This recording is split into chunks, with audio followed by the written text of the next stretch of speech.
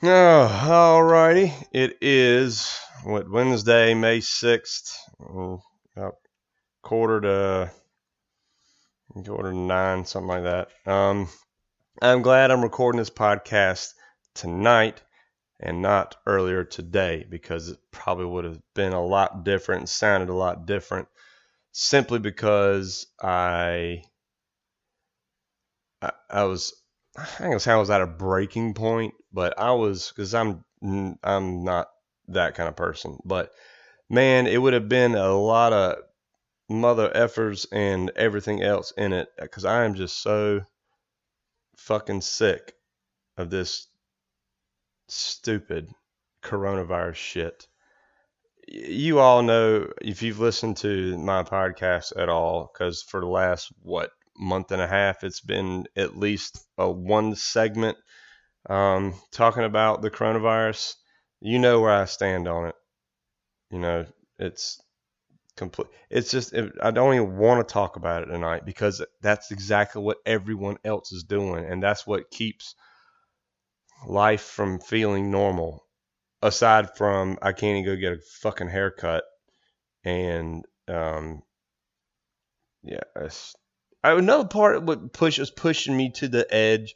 I've got a knot right in my right shoulder, and it just goes all the way up to my neck into the back of my head, and it throbs to where I feel the shit behind my eyeballs. It hurts so bad, and it's literally feels like I'm smuggling a golf ball underneath my skin in my shoulder.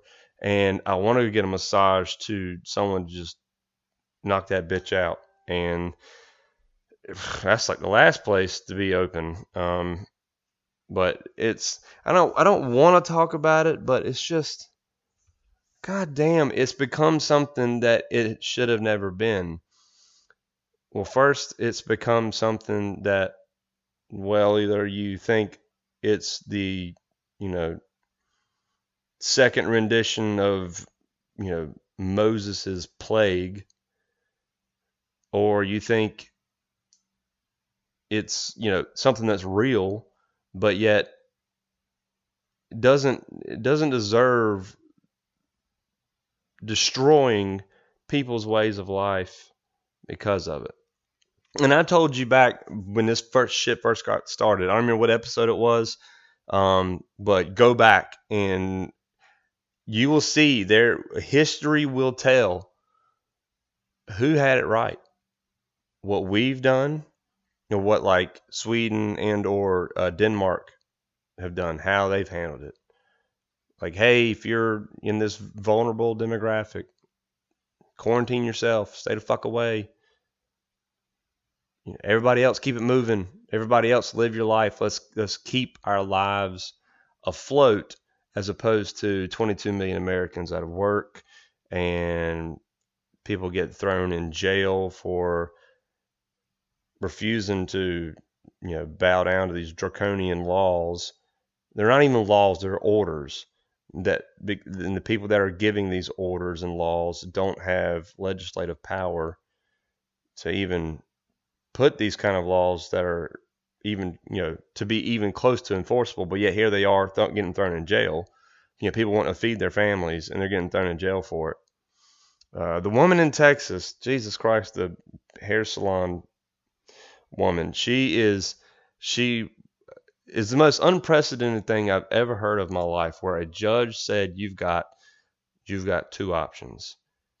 You can either go to jail or you can admit that you were selfish and apologize and pay a fine and then go about your merry way.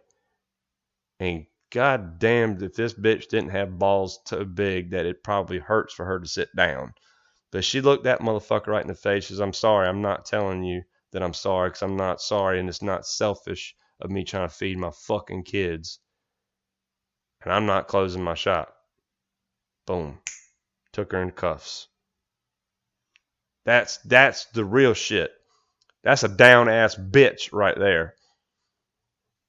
And shit, I'm gonna fucking throw her some money in her GoFundMe account.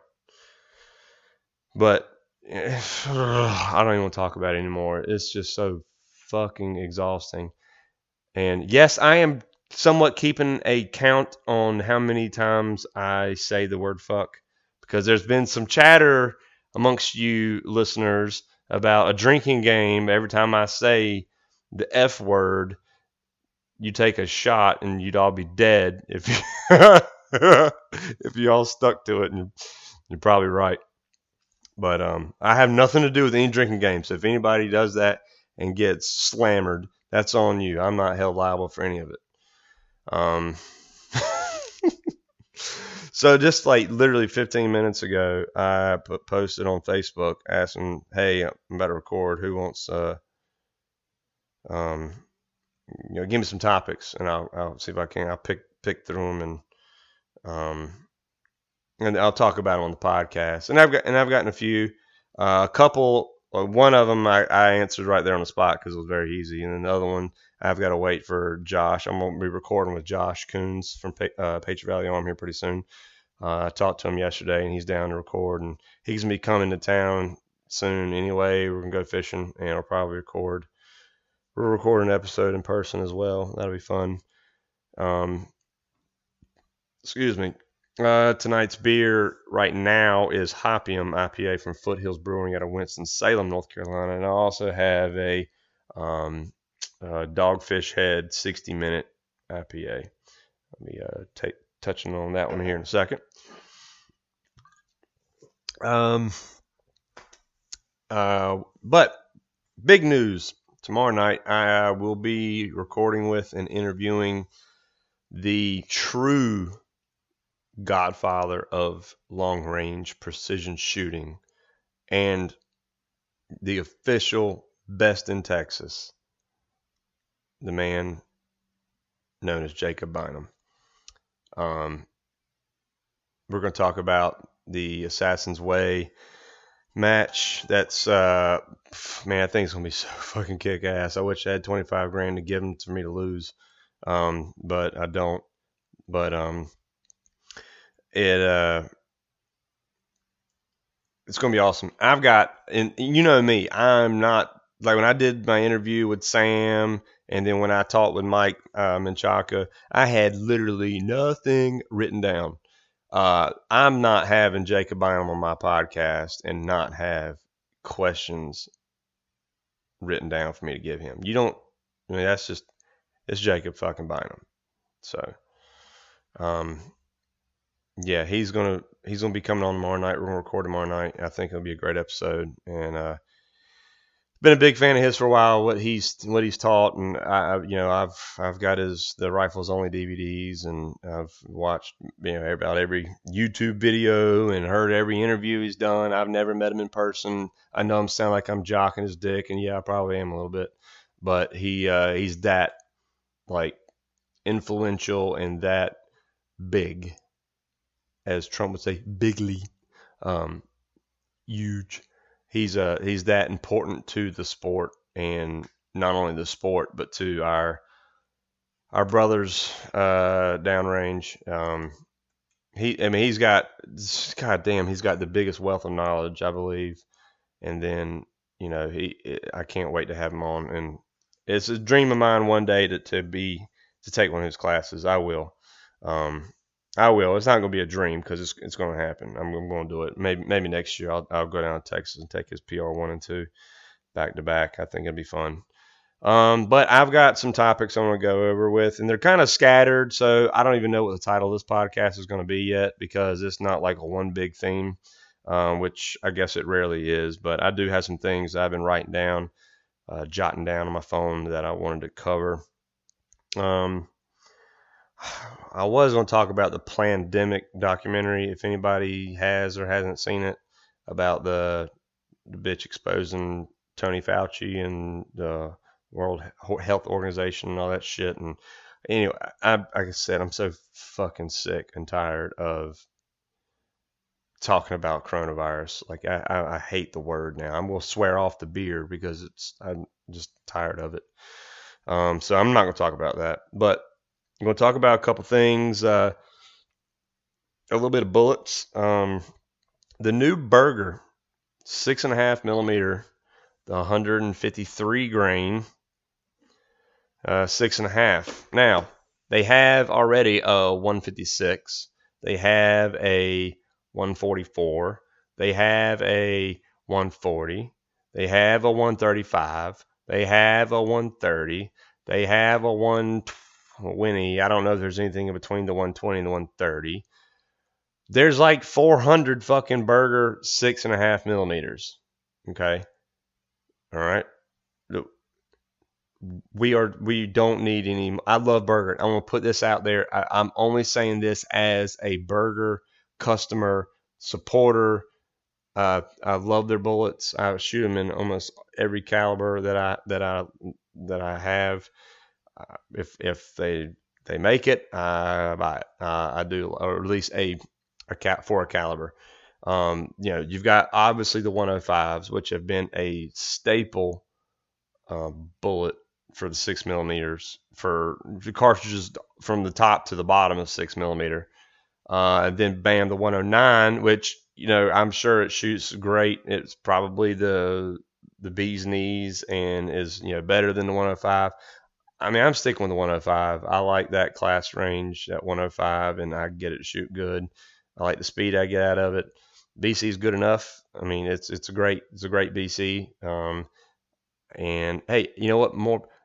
I hope they start selling the crap out of 109s so that maybe 105s go cheaper, right? But I mean, they've got a 95. They've got bukus of bullets for 6 and 6.5s, 7s and 30s. Okay. Holy shit. If you have not paid attention and seen what Blackjack bullets have done with the 131, 257 quarter bore ace bullet, if you haven't been paying attention and you're a bullet manufacturer, I don't feel bad for you. Instead of putting the R&D in dropping 3 grains of copper or lead and making a new bullet in an already saturated bullet class, you don't jump on. You'd be the second one. Okay, you're Berger. You are Berger. You are possibly you and Hornady are probably the two largest suppliers of bullets for what we do for the needs of high BC, whether it be match or hunting bullets. I like Sierra and Nosler's okay, and all the other ones, but I mean, let's get real here. Berger and Hornady are the ones at the top. Okay. Why don't either one of you come out with your rendition of a high BC fast twist quarter bore bullet? A 257. I mean, anything from that 120 to 135 class, because people are of just about all the popular calibers and even older calibers, they're making reamers and barrels for a fast 257. Okay, 25-06. I mean, I'm not even going to be able to touch them all. 25 Psalm, 25 PRC, 25 Creedmoor. I have a 25 BR, 25 by 47 Lapua, 25 Wisdom, 25. I mean, the list goes on. 257 Roberts, but they're wanting to throw this heavy bullet, so they got fast twist. 257 STW with a fast twist, and I mean, it's ridiculous. There's a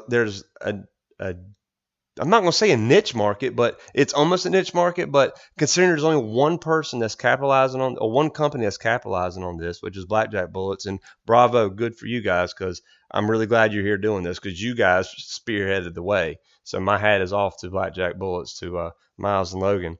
But fuck, man, that's what they want. They don't want to be the only kids on the block. They want other people to get into it because they're a fan of the caliber. They're a fan of the 257. They understand what it's capable of. Berger, what the fuck, man? Quit coming out with 6.5s, especially 6.5s that are only made for, basically Magnum cartridges. Okay? I don't know.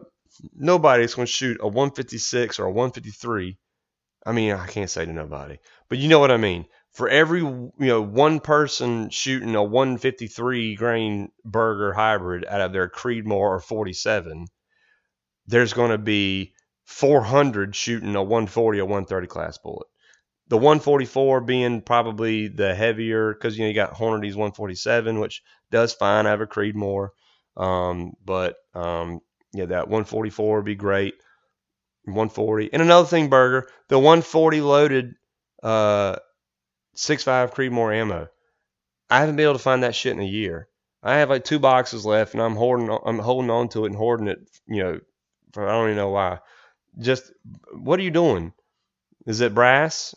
Is Lapua still making brass? I mean, is it powder? I mean, all of that is under Capstone. That is the hands down. Oh, I don't give a fuck who you are, who I'm going to piss off. Do not give a shit. I have yet to find a factory loaded cartridge of any caliber, of any maker, model, brand, whatever, that is as accurate as that 140 hybrid 6.5 Creedmoor Berger ammo. Lapua brass, Vitavori powder. I don't even know what fucking primers they use.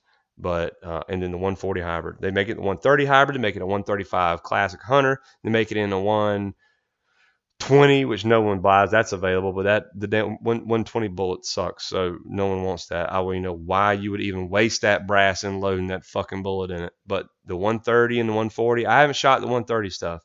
I'm sure it shoots great too, but the 140 shit is high fucking performance. Okay, I've got multiple one fucking hole, round, perfect little hole, 5-shot groups from the 140 hybrid ammo and like a SD of 6 or 7. All right, if it was widely available, why would anybody load? And I think it was like 2780, just sub 2800. I gotta go back and look. It doesn't really matter. Great velocity for that bullet for a factory loaded round. I mean, SD is 6, sub 20. I think it was like 17 or 18 extreme spread. And why would anyone on planet Earth want to reload? And when it first came out, it was $26 a fucking box. I mean, I'll pay $30 for it if you're gonna sell the shit, but $26 a box with Lapua brass. So what I've been doing was I fired all that, shot it in a couple matches, and I've got all the Lapua brass. I don't load 6.5 Creedmoor ammo anymore. It's almost like a principle. 6 and 6.5 Creedmoor I won't load because there's good enough ammo, right? You all know this. I don't enjoy reloading. So why would I want to do that when I don't have to? Well, I take that brass though, and that's my 25 Creedmoor brass. Okay, I have Alpha 25 Creedmoor brass, and I have to say I'm not a fan. I'm not a fan of the Alpha 25 Creed. I was more of a fan of the Dasher brass than I am the 25 Creedmoor, and that's not me, just me. That is been like if you're on the 25 Creedmoor, the quarter bore Facebook group where it's all the new quarter bore cartridges and basically for the blackjack or whatever. Everybody is saying, man, they ditched the Alpha brass. They went with either Peterson small rifle. They went to Lapua. Well, Lapua is always a standard. Okay, I'm sure the Peterson brass is great too. I have some that from the new Prime ammo, but I've never loaded it, so I'm sure it's great. But Lapua is the gold standard. But I have like 300, 400 pieces of the 25 Creedmoor Alpha brass, and I'm probably not going to use it. That would be for a rainy day. But I have the Lapua brass from the the Berger ammo. Okay, so wham bam, I get an awesome shooting cartridge out of the box. Didn't have to reload it. Boom, I get the brass to use for my 25 Creedmoor. They headspace the same. The only thing different in them is the diameter of the for the bore. But they don't. I mean, fuck it. What is the holdup? It's been a year since it's literally been a year at least since like early last summer. that I've seen it for sale. Everywhere's out of stock, and everyone's saying overdue, like as far as the numbers come back in. And just fuck, Burger, please. Please. A quarter bore bullet. You ain't even got to load that shit. I'll load it. Just make the bullet. Your rendition of a 25 hybrid. Okay. And then not a VLD, a hybrid. And then your 140 loaded Burger ammo. The 132, both of them. The 130 and the 140. Load it, sell it. People will buy it. People have been waiting on it, including myself. So we would love to have it. I love Burger. I love their bullets. They're the best, in my opinion, the best jacketed bullets out there, bar none, for any caliber that they're available for. So, yeah, that's going to cover that. Next topic. There was, and I can't remember if this was on the Hide, or if this was on Facebook, or this was on somewhere. I can't remember, but it was talking about recoil, suppressors versus brakes. Okay. Shit, I don't remember where it was. I think it might have been Cypher's Hide. But people not understanding that there is the recoil is not just different in the nominal amount of recoil, right? The amount of felt recoil. There is that. There is. So a brake is going to mitigate in dispersed recoil more effectively than a suppressor does. Okay, a suppressor still mitigates recoil versus a bare muzzle, but it's not as much. But the thing about it is the recoil impulse. It feels different, so it recoils. The way you feel it is different. So you've got a 6.5 Creedmoor. And this is me because I have certain cartridges that I prefer a suppressor's recoil over a brake, and vice versa. See, in my Dasher, I'm running a brake. And my 6 Creedmoor, I run a brake. My 6.5 Creedmoor, I run a suppressor. That's typically backwards what you would think. The more recoiling cartridge, you'd want to use the thing that mitigates more recoil. I agree, I understand. But it's not about the amount of recoil as much as it is what that recoil feels like. The recoil from a suppressor has more of that soft, elongated push. So think of if I'm standing in front of you and our shoulders are squared up, and I take like Bruce Lee did his 1-inch punch type thing, right? So he real quick, and it's like a quick snap. All right, if I did that to your shoulder, that's what would be correlated more like what a brake felt like. So it's a lot shorter. It's over like that, but it's a snappy, like chopping sensation, if that's the right word. I don't know. That's what comes to my head. It feels like someone's like chopping you in the shoulder. Whereas the suppressor would be like if I put my fingers on your shoulder and just kind of nudged you, like just pushed you back. Like there wasn't any hitting to you as much as my fingers were on you, and then there was resistance pushing you back. It was me pushing you. That's what a suppressor feels like. So even on my 300 Win Mag shooting a 215 or a 230 Burger, I prefer my suppressor over a brake. It's not the brake's fault. It's any brake. It's how it moves those gases as opposed to how a suppressor does. It completely changes the nature of the felt recoil. So let's say you took two different calibers. You had, I'm not saying this will work. I'm just using this as an example. So let's go to pretend land for a second. If I have a 6 Creedmoor with a suppressor on it, and then I have right next to it, I have a 6.5 Creedmoor with a brake on it, okay? They're both roughly using the same, close to the same, within 1.5 grains of powder. It's the same casing.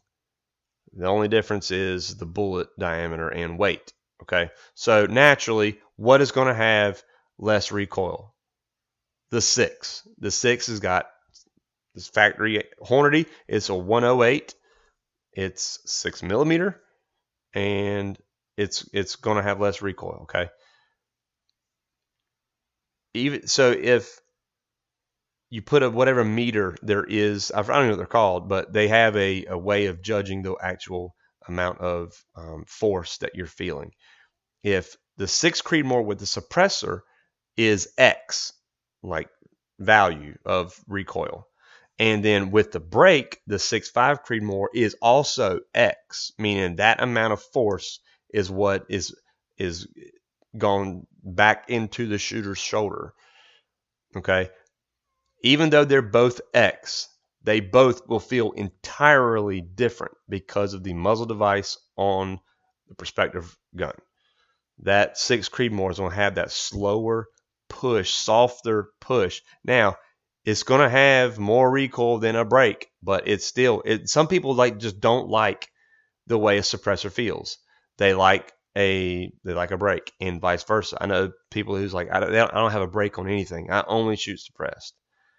And if there's more than one reason other than the recoil impulse to shoot suppressed. Well, one, it's not fucking loud. You're not getting blasted in the face with gases. You're not, pissing off your guy next to you shooting.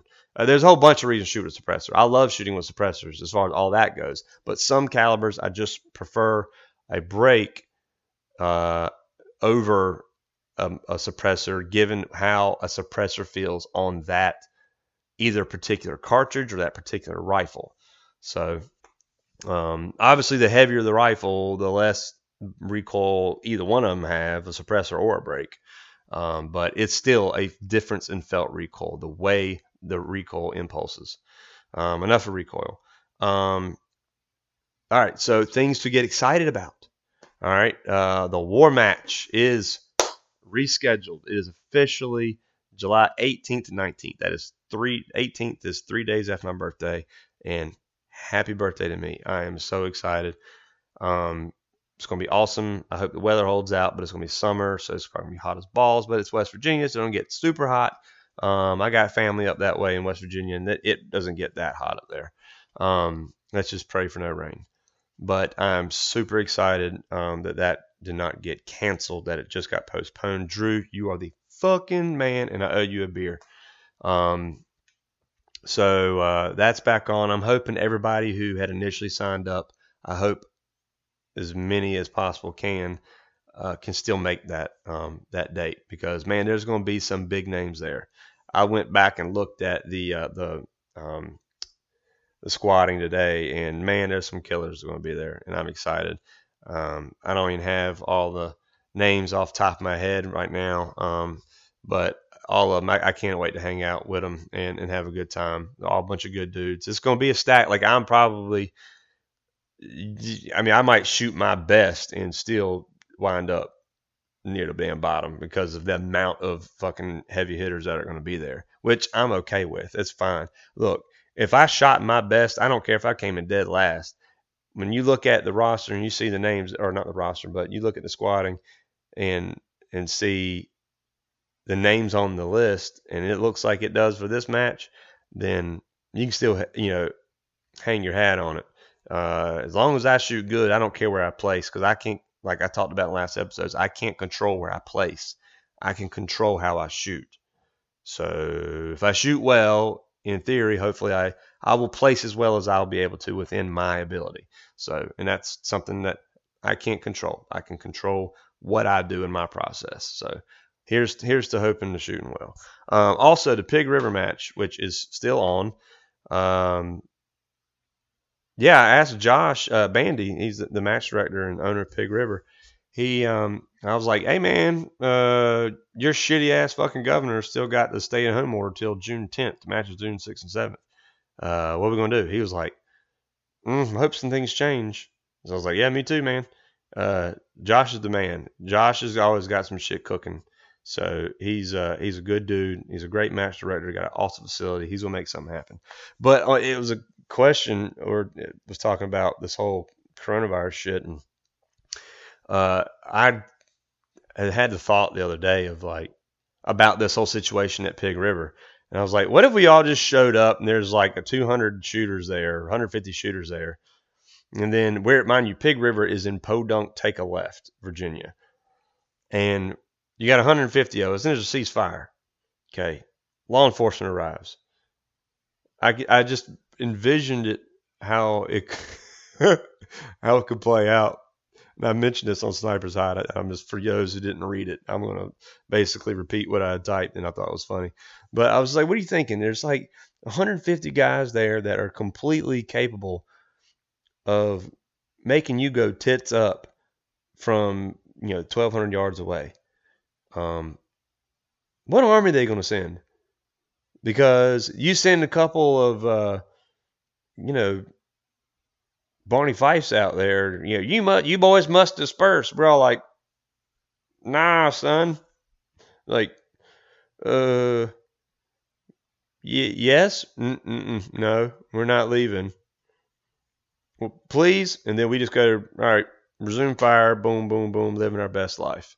Like that would be hilarious because I mean, you talk about a force at a certain.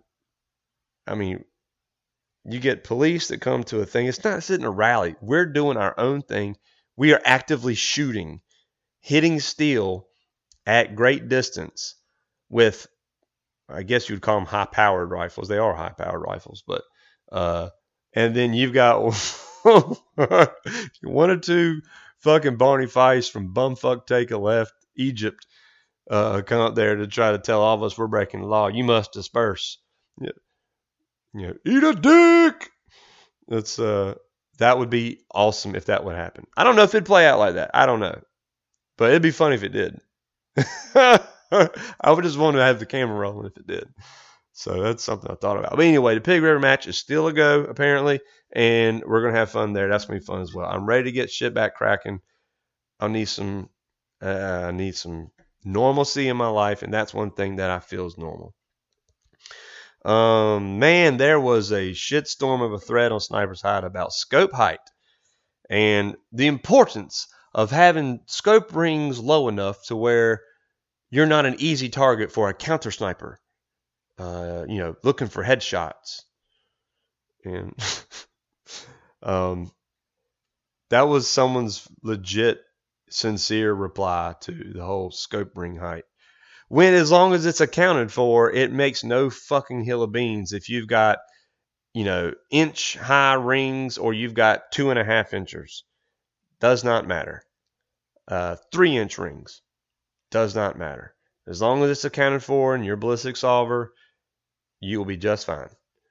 But if people just try to like make up the whole myth and wives' tale of sight over bore, get as low as possible. No, get your neck as comfortable as possible. Get a scope that scope rings that allow your scope to be used on the rifle you're using because you've got a pick rail on the top like an AX. So you're trying to tell me people who have to have 2.5-inch high spur mounts that they're at a disadvantage and someone will be able to run 1.2-inch high rings, like which are like lows or extra lows.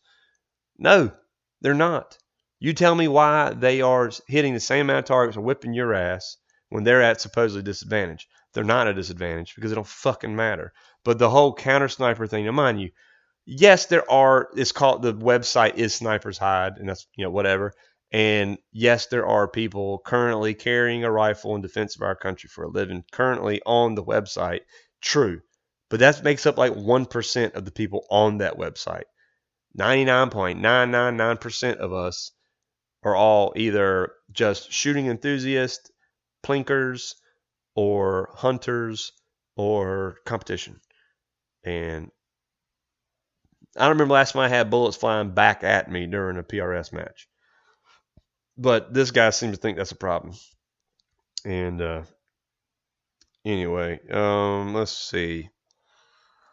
All right, one of the really good questions that were asked of me tonight on Facebook was which 6mm cartridge to start out with in an Accuracy International. Now, I guess I can have an answer for that specifically, but I can also give my best answer for that for any rifle. So you've been shooting, let's say 6.5 Creedmoor, or a 260, or 308, and you're wanting to get into the faster, wind cheater 6 mils, okay?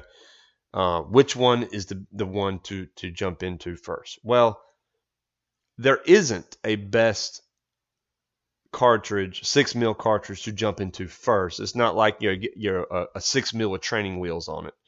No, there's not that, but there are best or better options per what your situation is. So obviously, if you're not a hand loader or haven't started yet, or you're not very good at hand loading, I would say go with a.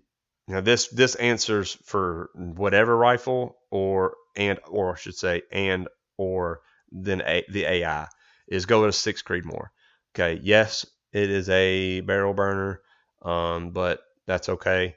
It offers the Hornady 6 Creedmoor ammo is amazing factory ammo, and it can be had very cheaply on the internet if you do your shopping.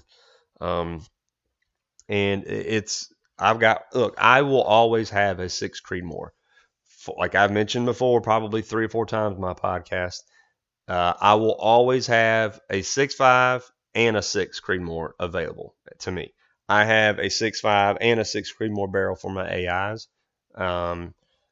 And because if I don't feel like loading, I can just buy it and go shoot and have fun. Okay, it shoots sub half minute.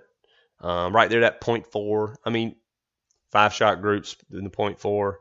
SDs around like between 9 or like 11 or 12. That's fine. That's great factory ammo option.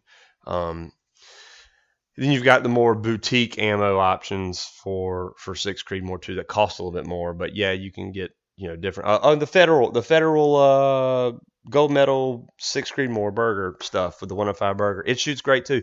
It doesn't shoot group wise. It doesn't shoot any better or worse than my Hornady does, but I think the extreme spreads are a little bit higher. Like I would totally shoot a match with I've got both of them. Looking at them right now, I've got a couple cases of the Hornady and one case of the Federal.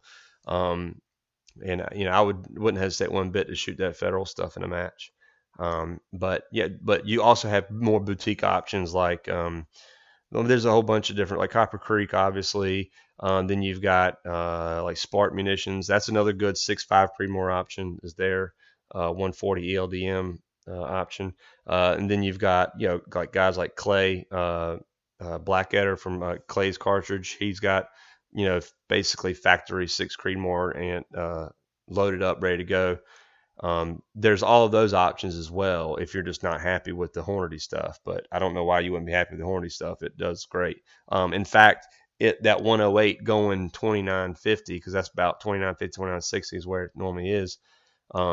That's going to actually lend you better barrel life because you're not hot rodding a 105, creating more heat.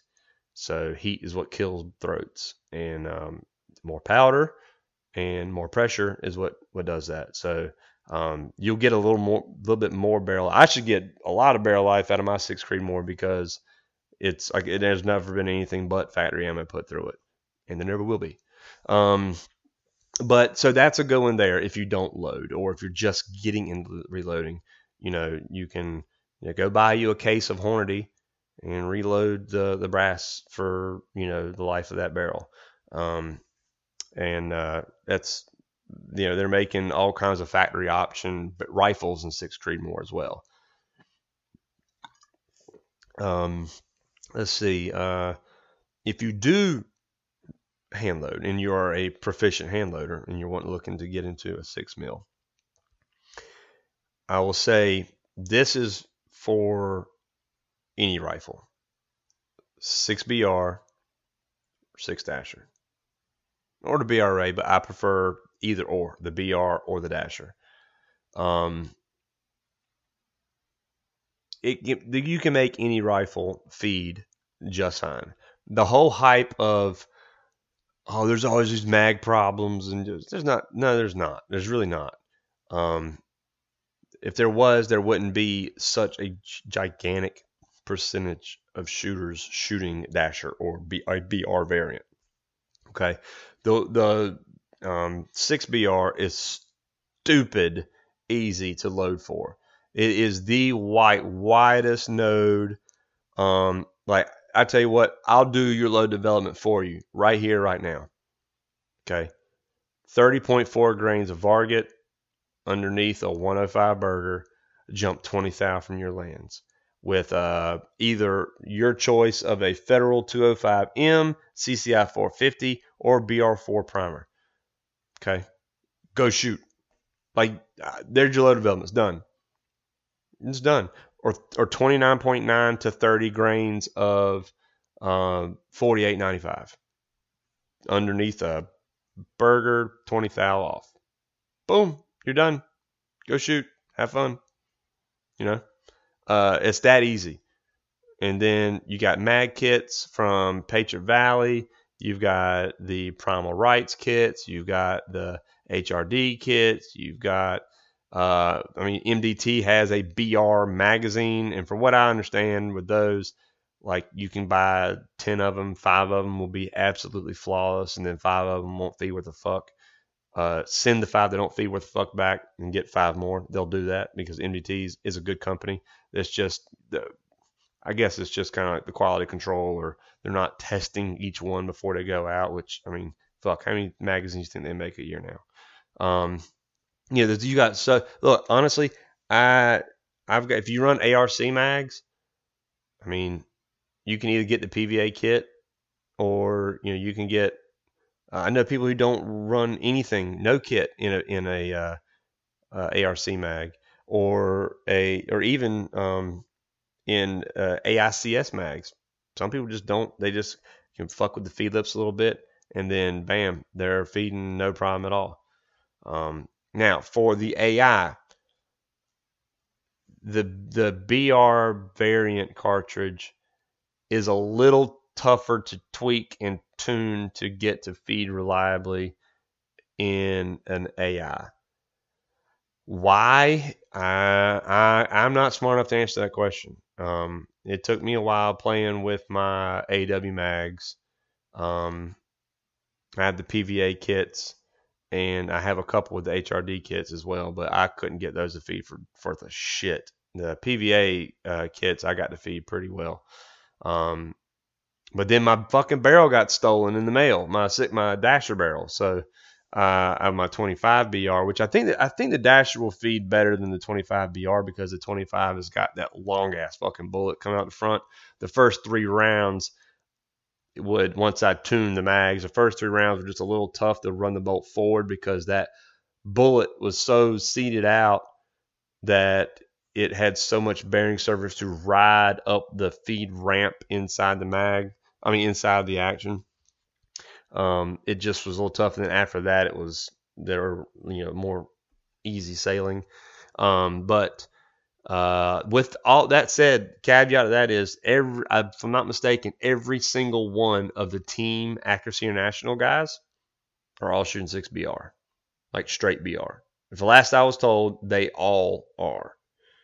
And I'm actually in the talks of getting some of the Team AI guys on for a podcast, including Scott, the VP of AI North America. I'm trying to get him on and talk to those guys. But anyway, I think they all tune their mags and they make their own mag kits and they tune them. I think their mag kits are basically the same thing basically as the PVA spacer is. So the PVA spacer, you take your factory follower, and I think the magic is in the factory spring of the AI mag, of the AW mag, and I think that's what makes like the whole AW such a good magazine. But they also were not designed at all to run these BR cartridges. We are doing something against their design, so you have to keep that in mind. But you basically have to trace out the shape of the spacer kit that pushes your round forward in the feed lips, and then you cut out that whatever you traced out for the spacer in the back of the follower. That's what's you Dremel it out or whatever, and then Bob's your uncle, bam.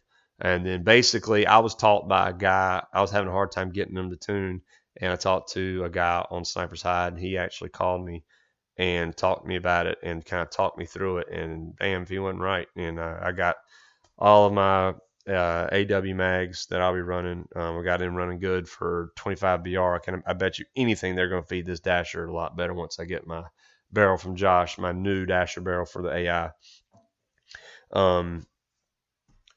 Anyway, so back to the topic. The BR, if you're a competent hand loader, the BR is got to be the easiest cartridge to load for. Definitely in 6mm. The BR and Dasher, that family. I think the BR and the Dasher more so than all the other variants. Maybe I don't have experience with all them, but just from what I've read, like the BRA, I know I'm gonna get comments. Man, my BRA was so easy to tune. Yeah, I understand. Okay, you're a good hand loader. Great, congratulations. But from what I've read from a lot of other people who've had BRAs, the nodes are a lot tighter than in the BR or in the Dasher. And I don't know what about the geometry of the case that may cause that. I don't know. Somebody a lot smarter than me probably does. But from what I can tell, that's real. That's a real thing. But all I have experience with is the 6BR and the 6 Dasher. And the BR was just fucking stupid easy to load for. And I'm talking about shooting just microscopic groups with them with like SDs of 3, you know. And it's so easy, and it's such a fun cartridge to shoot. All of the BR variants are fun to shoot. They really are. You know, and to that, I would say that if I thought that it was equally as easy to load for, because once again, I don't like reloading. But if I thought it was as easy to load for as, say, a BR or a Dasher, I'd probably try a 6x47. Simply because not for my Hancock. I would just keep it moving with the Dasher or the BR because I have barrels of each for that one. But for my AI, yes, I just said that I got those mags running, but kind of like a peace of mind thing. I know those mags were 100% meant to run a 308 based size or roundabout cartridge, and the 47 is close to that. And if the 6x47 was as easily loaded for as the BR and the Dasher was, I'd probably be running that in my AI instead of the Dasher. But now see, the 6.5x47 is known to be as easy to load for as a 6BR, because they say it's the 6.5x47 is the 6BR of the 6.5s. So that's the beauty of it. But once you neck that motherfucker down, something changes to where it's a lot more quote unquote finicky. I don't know. I've never loaded for it, so I'm not sitting here telling you this is science, this is fact. No, because I'm probably going to have 10 guys say, dude, my 6x47 was the easiest thing to load for. Well, okay. You may be right. I don't know. From what I read, I have no experience in the cartridge. None at all. I'm not speaking from experience at all. So that is my disclaimer. But from what I have been told, that you got guys, accomplished shooters and accomplished gunsmiths and accomplished hand loaders like Joe Walls. He can't stand a 6x47. He loves his 6.5x47, but he fucking hates 6x47s for that reason. There's like, bam, once you hit that node, once you hit that charge weight, you better stick to it, because anything on the outside of that seems to fall apart, from what I've learned and what I've been told. So if the 6x47, I think the 6x47 dumbed down, like speed wise, like that 2930, 2950 range, I think it would probably be the perfect 6mm. Like all around. If it was easier to load for, I think the 6x47 would probably be the all around most complete 6 mil cartridge. But either way, for an I would say specifically the I would say either the 6 Creedmoor, and everybody's talking about the GT. Well, you know what? The jury's still out on the fucking GT.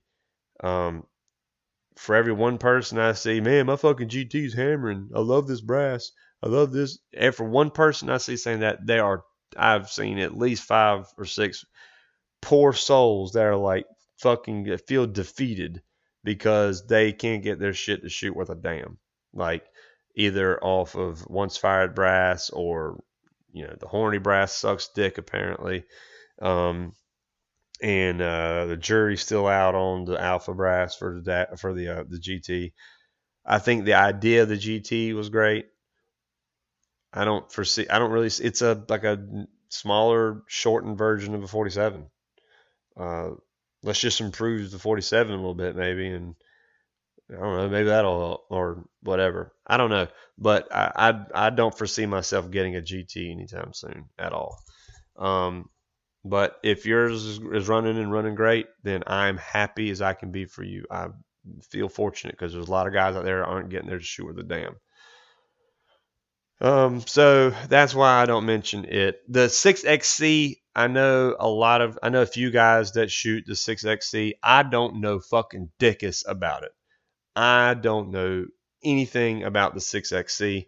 I don't even know like what the average velocity is. I mean, I don't know if it's slower than sorry about that. I don't know if it's slower than Creedmoor or faster than a Creedmoor. I don't know.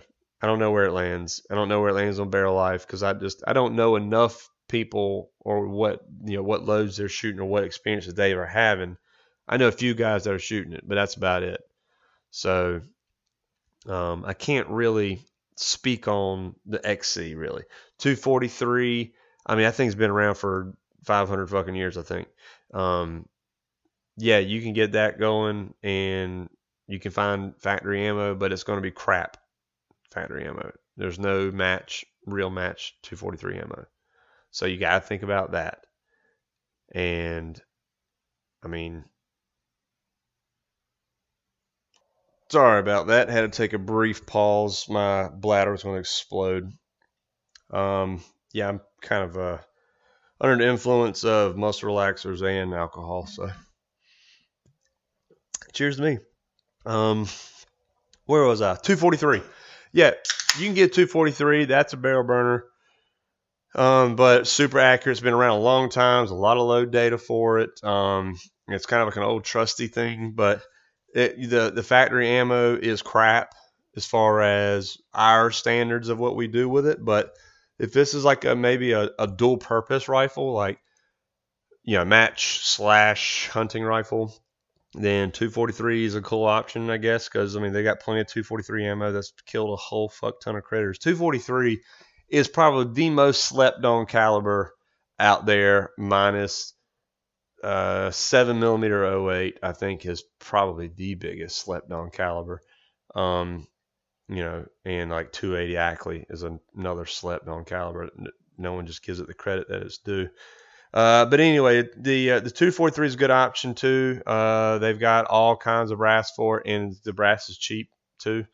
A lot of load data for it. I mean, it's a fucking 308 neck down to 243. So there's that. I mean, there's tons of other ones, SLRs, all the improved cases over another one. They're out there. But it seems to me what I've seen, what I shoot better with, is that 6mm really in between the 2750 to the 2950 range. That's where I see, I feel like it shines. Now the only caveat is like a super light bullet. With that said, like the 95 grain SMK on top of a dasher. I know what that shit does at about 31 3150-ish, between 3140 and 3160. That is a fun shooting little thing. Is Jeff's nickname is Red Rider, because that's what a couple of our Virginia shooting buddies always call him when he goes up to shoot, and because it's like a little 95 little pea shooter, and it is fucking deadly accurate. Oh my god, that 95 grain load that they've got for the Dasher is fucking stupid. It is so stupid accurate. And it's cheap. I mean, the 95 Match Kings are, I mean, they're fucking, I think you can get them for like a quarter a piece. That's not bad.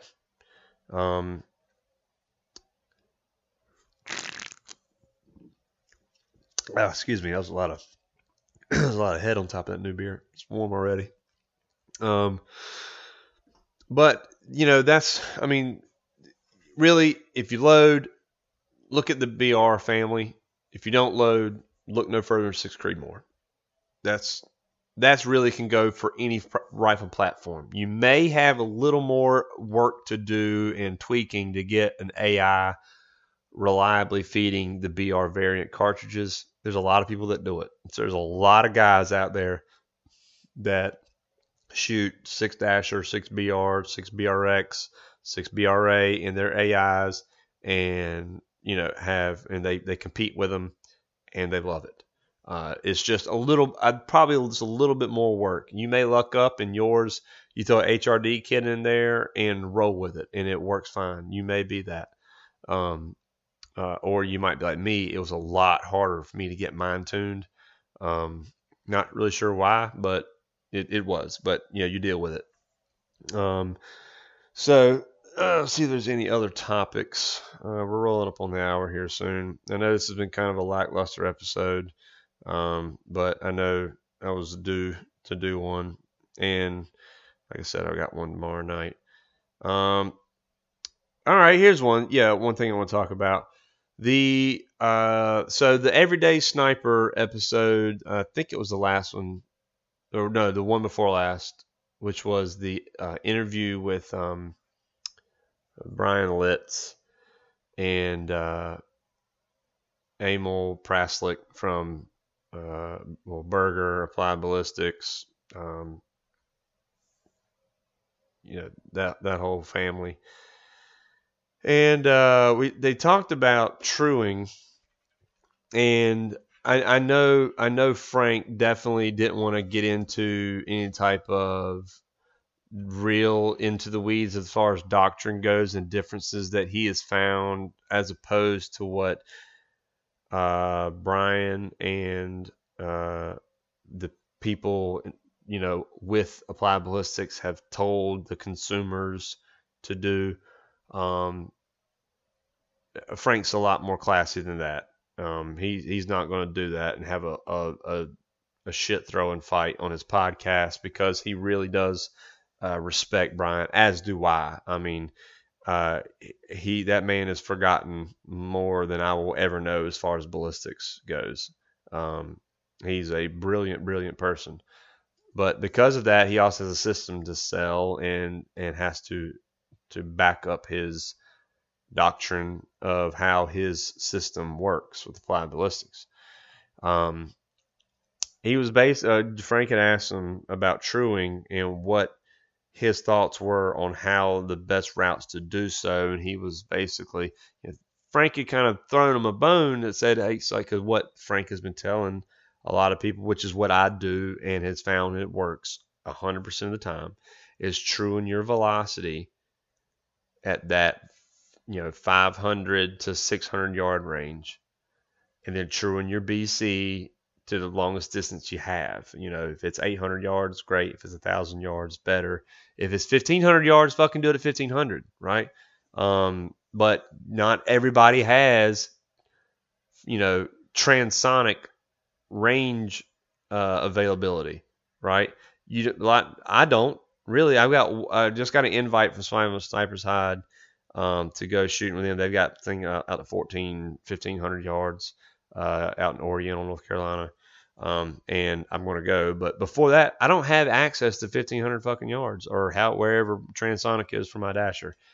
I have 1,000 yards. I have like 1,200 yards tops. So I've got to use what I can.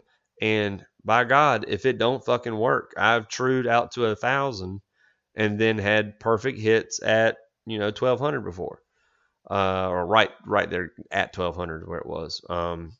But it's what I have, and it fucking works. You don't have to go. So Brian was saying, which is what he, along with other people in the industry in support of applied ballistics, has said, well, you need to true your velocity out to transonic. That's hard to do for some people and for some calibers. But what if I'm shooting a damn 300 Norma? God damn, I got to go out 1,800 yards to be able to get to transonic. That's unrealistic. It's unrealistic and unnecessary, in my opinion. But that's what they've done, and so Brian's not going to go and agree to something that is in contrary to what he has been saying for years of applied ballistics.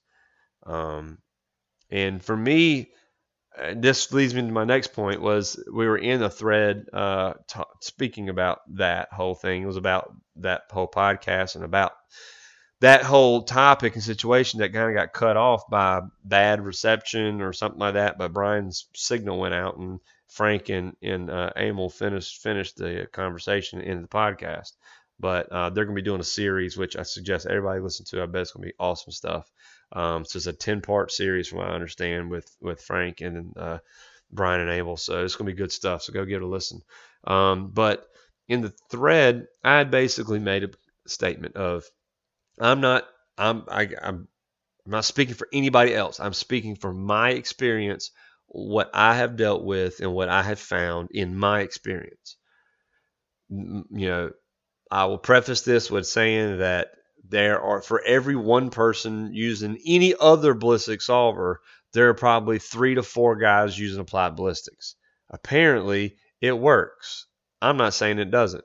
I'm saying, for me, I don't feel comfortable in using applied ballistics when I've had to do what I've had to do to get my known proven data to line up with applied ballistics. With that said, I shoot a target at 1,000 yards, and it says, I squared up the plate, dead fucking center of the plate, with 7.8 mils. Okay, I would look at applied ballistics.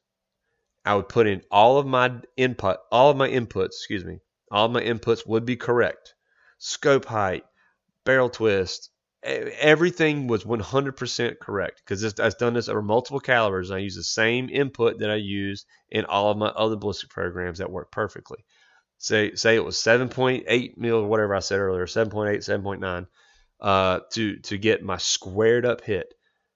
In order for me to get my applied ballistics to tell me that my 1,000 yard drop is 7.8, I would have to severely lie to it via my muzzle velocity and like drastically change the BC. You can't lie about BC, because BC is just dependent on speed, location, elevation, all that stuff. So, but the BC that's worked on across all of my other ballistic solvers, it is nowhere in the ballpark of what it took to get it to line up in applied ballistics. Okay. Now, if I do lie to it, I don't feel comfortable that data will ring true when there's other variables introduced. Like if I was shooting here at sea level, and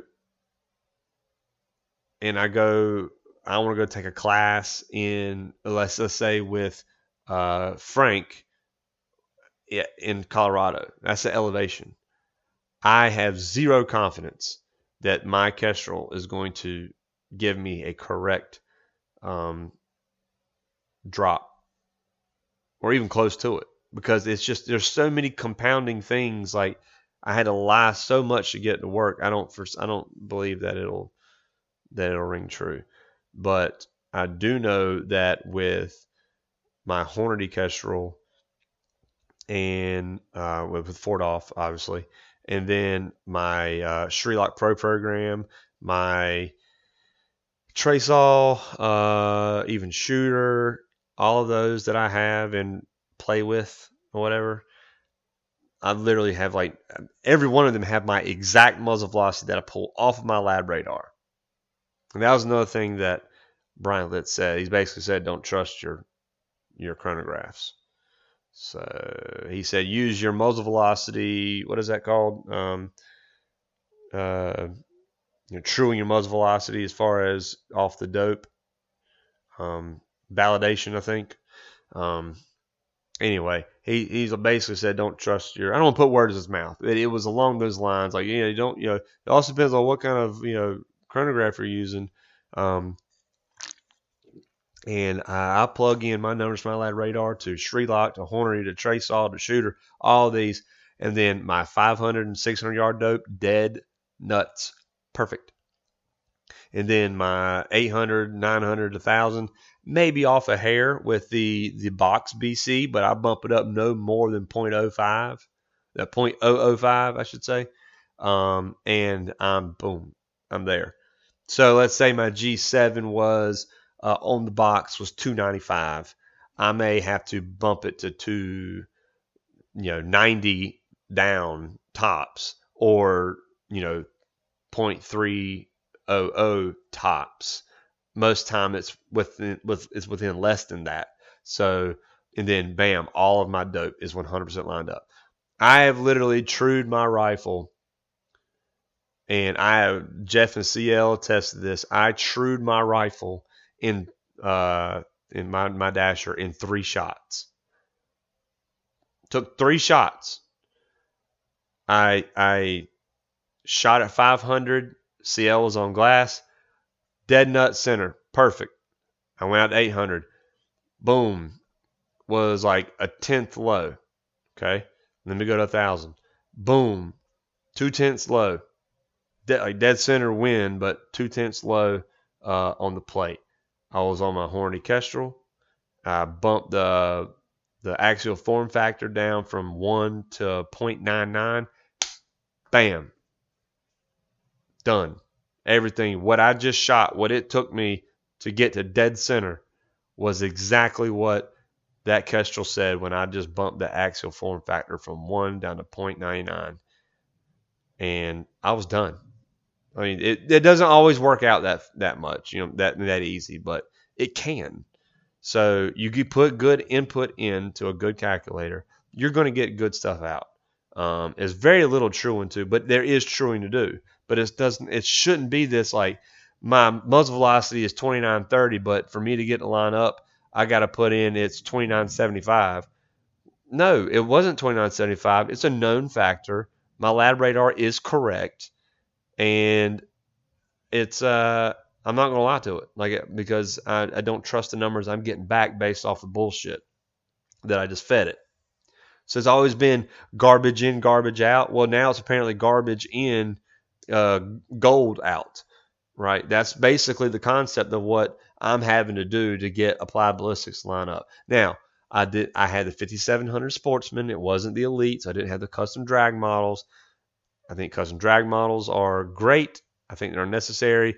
BC method works as long as you true it with a calculator that I guess works, which is all of them except for Applied Ballistics. For me, again, this is my experience, not yours, not the guy next to me. It's mine.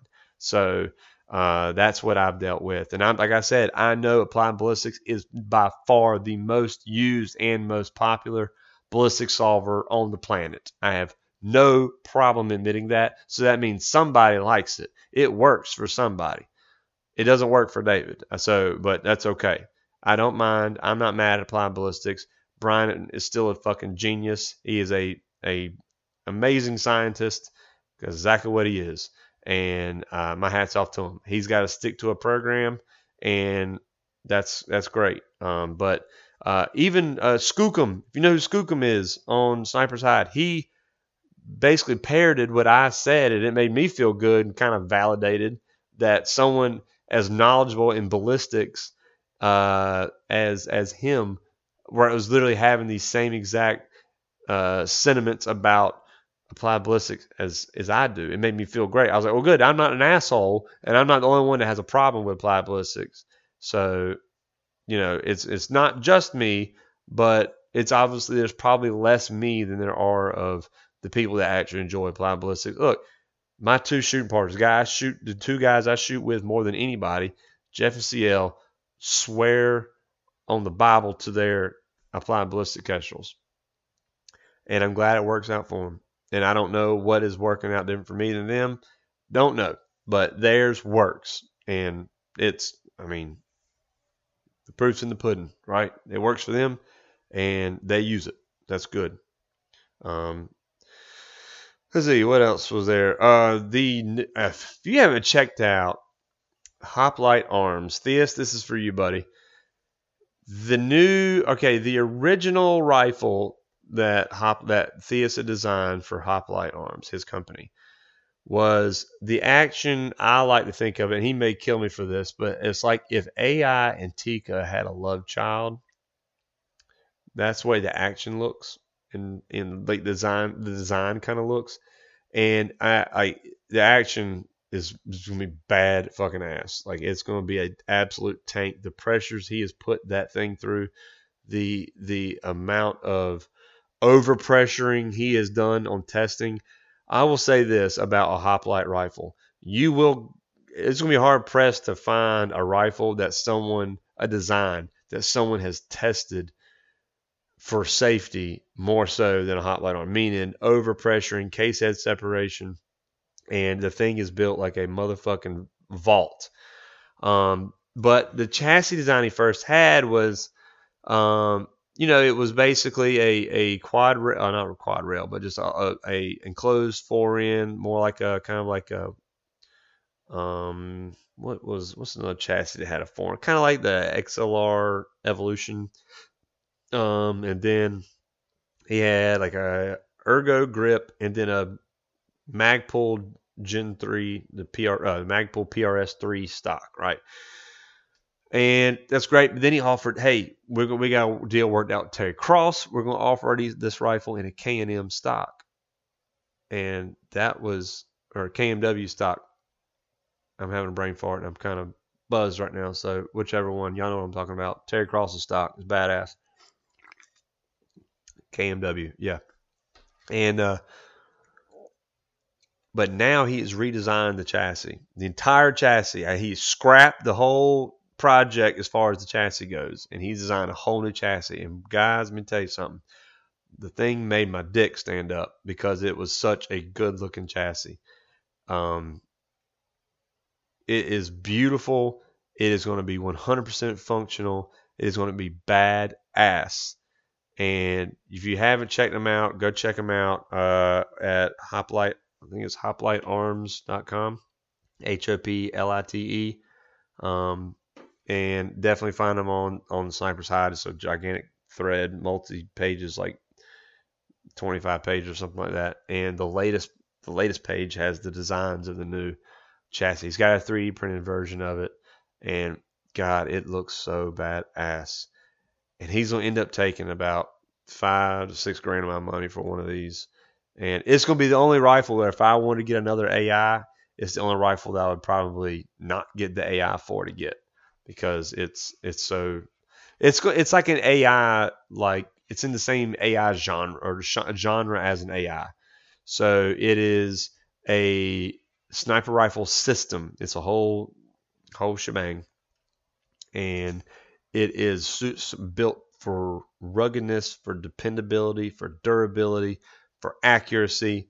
And I mean, the coatings, he's doing some Songbird shit. I don't know enough about the coating and stuff, but Theus is a genius, and Theus is, putting so much thought. And this thing has been he's had the action forever, and it's just, he's putting so much thought and effort into this rifle. That's what's taken so long for it to come about, is that is going to be done right the first time before the first rifle is sold. I promise you. It's not going to be this release and like it get 500 rifles sold and like, oh, all right, well, we've figured out that this has a problem and we're going to need to, send us this part back and we'll send you a new one. Or, oh, here's the Gen 2, a year later. Is the Gen 2 this rifle? No. It's going to be done right the very first time before it goes into the first customer's hands. They're being T&E'd all over the world. They're getting T&E'd in the like Alps or some shit, or I don't know, somewhere in the Nordic countries where it's colder and shit. It's getting tested there. It's getting tested. I mean, he's beating the shit out of them. He's taking them and throwing them the actions and like on concrete and freezing them and throwing them. I mean, just beating them to hell. And like they're just taking it. I forgot what kind of. I think he exceeded like 80,000 psi or like 100,000 psi inside the action, and it held fine. Like you couldn't even tell. It didn't even like break the extractor or anything on it. The thing's amazing. So go check them out if you're looking at, if you're shopping for an AI. Which, hey, y'all know I am the biggest AI fan, and I love mine and wouldn't trade it for anything. But if you're looking for that type of rifle, but you're not necessarily sold on AI, if you're in that AI, that Barrett, MRAD, stuff like that market, you need to put this one at the top of the list too. You need to really give it a good look because it's going to be awesome. And also, Sam still got the Sam Burns with Accuracy Obsessions. He's still got the pre-order going live right now. Did an interview. If you haven't heard it, go back, listen to Sam Burns with the Accuracy Obsession episode I did. It's I think I haven't listened to it, but I think it turned out great. And I've had a lot of good feedback, and he gave a lot of good info and data out on that chassis. And I'm telling you, I can only tell you how badass it is from the field because I've absolutely loved it since I've had it, the prototype. And you couldn't take this thing away from me unless you were, give me another one. But anyway, I think that's about wrapped it up. It's an hour 17. It's not going to be as long as the other ones. Well, let's see. I may have a live question. Let's see. Fitting your rifle to your... here's a question. Fitting your rifle to your body. I have a Bravo, a toolless butt pad. Spacers shoot mostly prone off a bench. Want to reduce how much the rifle moves in recoil. I can use a canter brake. What is a good one to do? Or done back. What? They can be used for rear support, center support process. What? I don't really get the question. Shoot must prone off a bench. Reduce how much recoil was. All right. Well, okay. Well, he wants to know basically fitting the rifle to your body. Who was that? It was Chris Schnelly. I think that's how you say his last name, Schnelly. I mean, yeah, you need to get to where you're comfortable and you can spend some time there, and you're comfortable. And you have the toolless butt padded spacers. That's great for the KRG Bravo. I actually thought about getting that for my Bravo. I haven't yet. But also wants to know how to reduce recoil, how much the rifle moves in recoil. Look, obviously, yes, a can or a brake. A suppressor or a brake. We discussed that first topic of the night. But also, well, you can add weight to the rifle too. But biggest thing is using recoil management, proper recoil management, having a loaded bipod, or I don't really like to load the bipod a whole lot. I like pulling the rifle into my shoulder with my firing hand because it does not give that rifle a head start in movement into my shoulder. It's already under pressure in my shoulder. It doesn't have very far to go. That's proper recoil management. Natural point of aim. Okay. If you are, and this is something that I have fixed myself. I think I mentioned before, if I'm laying prone, my left elbow, my non-shooting elbow was further forward, even though my shoulders and hips were straight behind the rifle. I didn't even realize I was doing that until I just kind of looked at myself.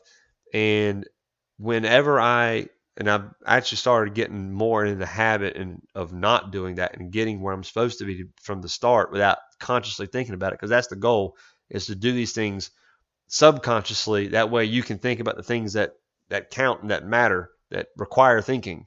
The fundamentals should not require thinking. The fundamentals should be second nature to you. So, and that's one of them. Have your shoulders, your elbows, your hips, your legs straight behind the rifle, and the rifle pointed straight to the target. All right. If you're having a natural point of aim, a proper natural point of aim, and then you, like I said, you practice proper recoil management, then it's gonna. I don't care what gun you're shooting, you're gonna take a lot of the recoil out of it. Where recoil really bites you is when you have that real gap of lack of pressure from the buttstock of the rifle and your shoulder, your clavicle or your shoulder pocket, either or. You having no pressure there is going to give that rifle room to jump and hit, and then jump. It's going to take the path of least resistance and throw you off. So you can take your rifle with absolutely no muzzle brake or no suppressor, a bare muzzle.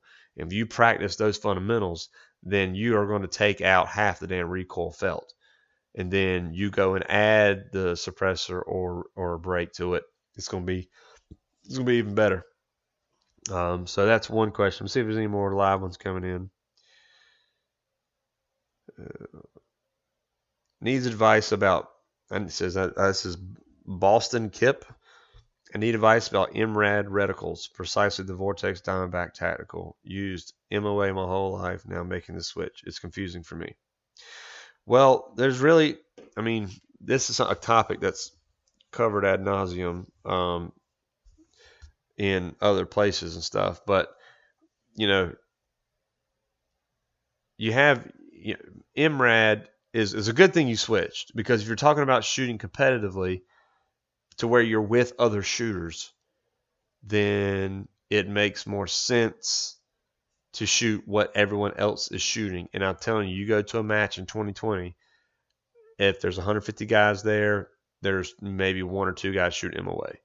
Now, if you go to an F-class match or a bench rest match, you may be talking a complete opposite and reversal in that, okay? Also, hunters typically are using MOA or inch per 100 yards or whatever. And then if you're just shooting by yourself, where you're just out there plinking rocks over a canyon, or you got your own steel, you got your own piece of steel you go shoot, or go to a public range and shoot, then who gives a fuck what you shoot? Shoot what you know. Shoot with MOA. But if you have even thought about shooting competitively, then you need to seriously take a look at MRAD or MIL, and go from there. As far as what's in the Diamondback Tactical, let me see what is. I don't have a Diamondback. You would think I would know this, given that I shoot for Vortex. Sorry, Nick. Let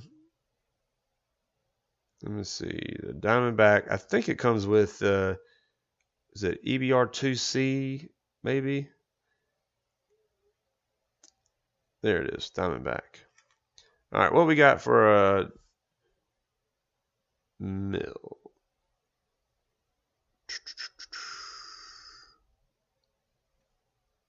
Let's see which one this is. If it's the EBR7C, I'm intimately familiar with it, and I love it.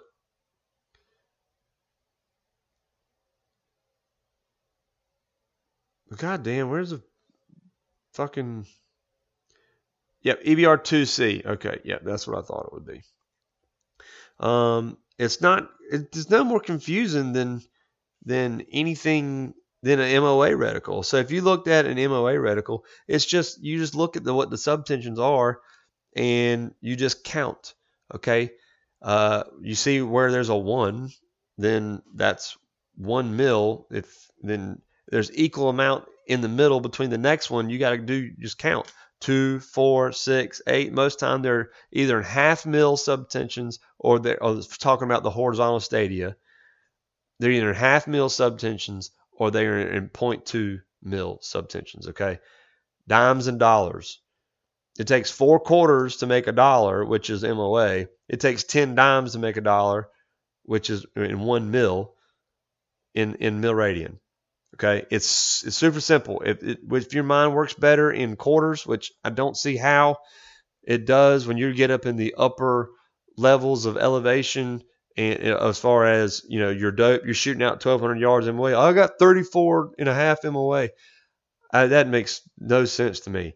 But 10.2 makes a lot of sense to me, or 10.1, or 10. Just going in that amount of increment, dimes and dollars makes so much more sense to me. No pun intended. It just makes more sense to me than quarters do. I never really was married to either or until I got started in this, and then it was obviously mils all the way. So that's really all I know. If someone said, give me a guesstimate dope for a 500-yard shot on whatever caliber in MOA, I'd be like, I've got fucking no idea. I would give you correction to shoot to the fucking moon. All I know, I have no idea. But you do have plenty of people who know both, and it's not like it's trying to shoot with your non-dominant eye. It's not that hard. It's just different. Like if I told you, and mind you, this has nothing to do with yards and meters and milradians and MOA. It fucking doesn't. But I'm just using this as an example. If you're like, well, I don't speak meters. Well, I could go shoot a match tomorrow and shoot just as well if it was in meters because it converts. It does. I don't need to convert yards to meters. I can convert my ballistic calculator to meters, and then I put, this is 450 meters. I don't give a fuck how many yards that is. I just type in 450 in meters, and it gives me my elevation. It's the same thing with going from MOA to milradian or milradian to MOA. I mean, I think everybody needs to get on board with mils. They need to do away with MOA, but there's probably a lot of F-class guys that disagree with me wholeheartedly. But look, Frank just is a lot smarter than I am at this. He just had a podcast with Mike, his last podcast. He was talking about this. There's a 6-page article he wrote of MOA versus milradian. I would go check it out on snipershide.com. Not in the forum. It's in the forum, but it's easier to be found on the actual homepage of Sniper's Hide, where a lot of his articles are posted. Go find it there. Anyway, I think that's going to be about it for the question. So, guys, big announcement. One thing I want to get out in case you didn't see it on Facebook, or I don't even know if I got it on Instagram or not, but if you have an iPhone or you have an iTunes account and you don't like Podbean or the Pocket Cast app, it is now available. This podcast is now available on iTunes. So I had a couple people who were really, really adamant about it. And I'm sure they're listening to this right now, or will be. And I did it for them. I might have made the jump. So we're at about close to 5,500 downloads. So again, that's rookie numbers compared to a lot of the guys, but then again, I'm a rookie compared to those guys too, so it's par for the course. It's definitely more than what I expected to get, and I appreciate you guys, the listeners. I'm glad you guys are liking it. I'm sorry if this episode tonight was a little more scatterbrained than normal, which is hard to fucking think. But like I said, I'm on muscle relaxers and alcohol, so you can deal with it. Tomorrow night, I will only be on alcohol when we talk with Jacob Bynum. So I'm going to have a couple beers with him, and I think it'll be a great episode. Like I said, expect a lot of talk about the Assassin's Way match, which we'll obviously get into details of that tomorrow night, but it is a $25,000 buy-in adventure match is what I'd call it, an adventure match across like 7 states. And the payout's $500,000.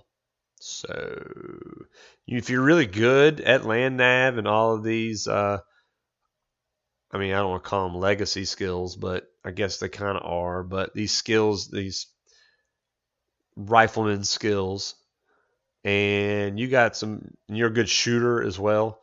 You got some investors that might be interested in making some money, get a bunch of guys to buy in or chip in on your buy-in, and they get the equal percentage back out of the money. That might not be a bad idea. I, on the other hand, would not trust myself with anybody else's money bet on me like that. But there are plenty of guys that probably would feel comfortable with that. More power to them. We're going to get into it deep with Jacob, plus my questions. I'm not going to give it away, but I've got about 8 or 9 questions written down for Jacob for tomorrow night. So, like I said, I'm not getting this opportunity of not having questions for him. So, anyway, appreciate it, guys. Keep tuning in and keep an eye out. And if you got any questions, concerns, gripes, bitches, moans, you want to talk about that fucking bitch Carol Baskin, we can do it. So, any more suggestions? I like this me posting. I'm gonna have to do it like a day before or like earlier in the day before I record of what some topics that y'all guys want to hear. I like that. I'm gonna have to do that more often when I don't have shit else to talk about. So tune in until next time, bud. Like I'll be posting. I'm not sure when the Jacob Bynum episode will go up. I know it was being recorded tomorrow night. I'm not sure when I'm going to release it, so I can kind of give myself a little buffer, come up with more material. So anyway, keep an eye out. Peace.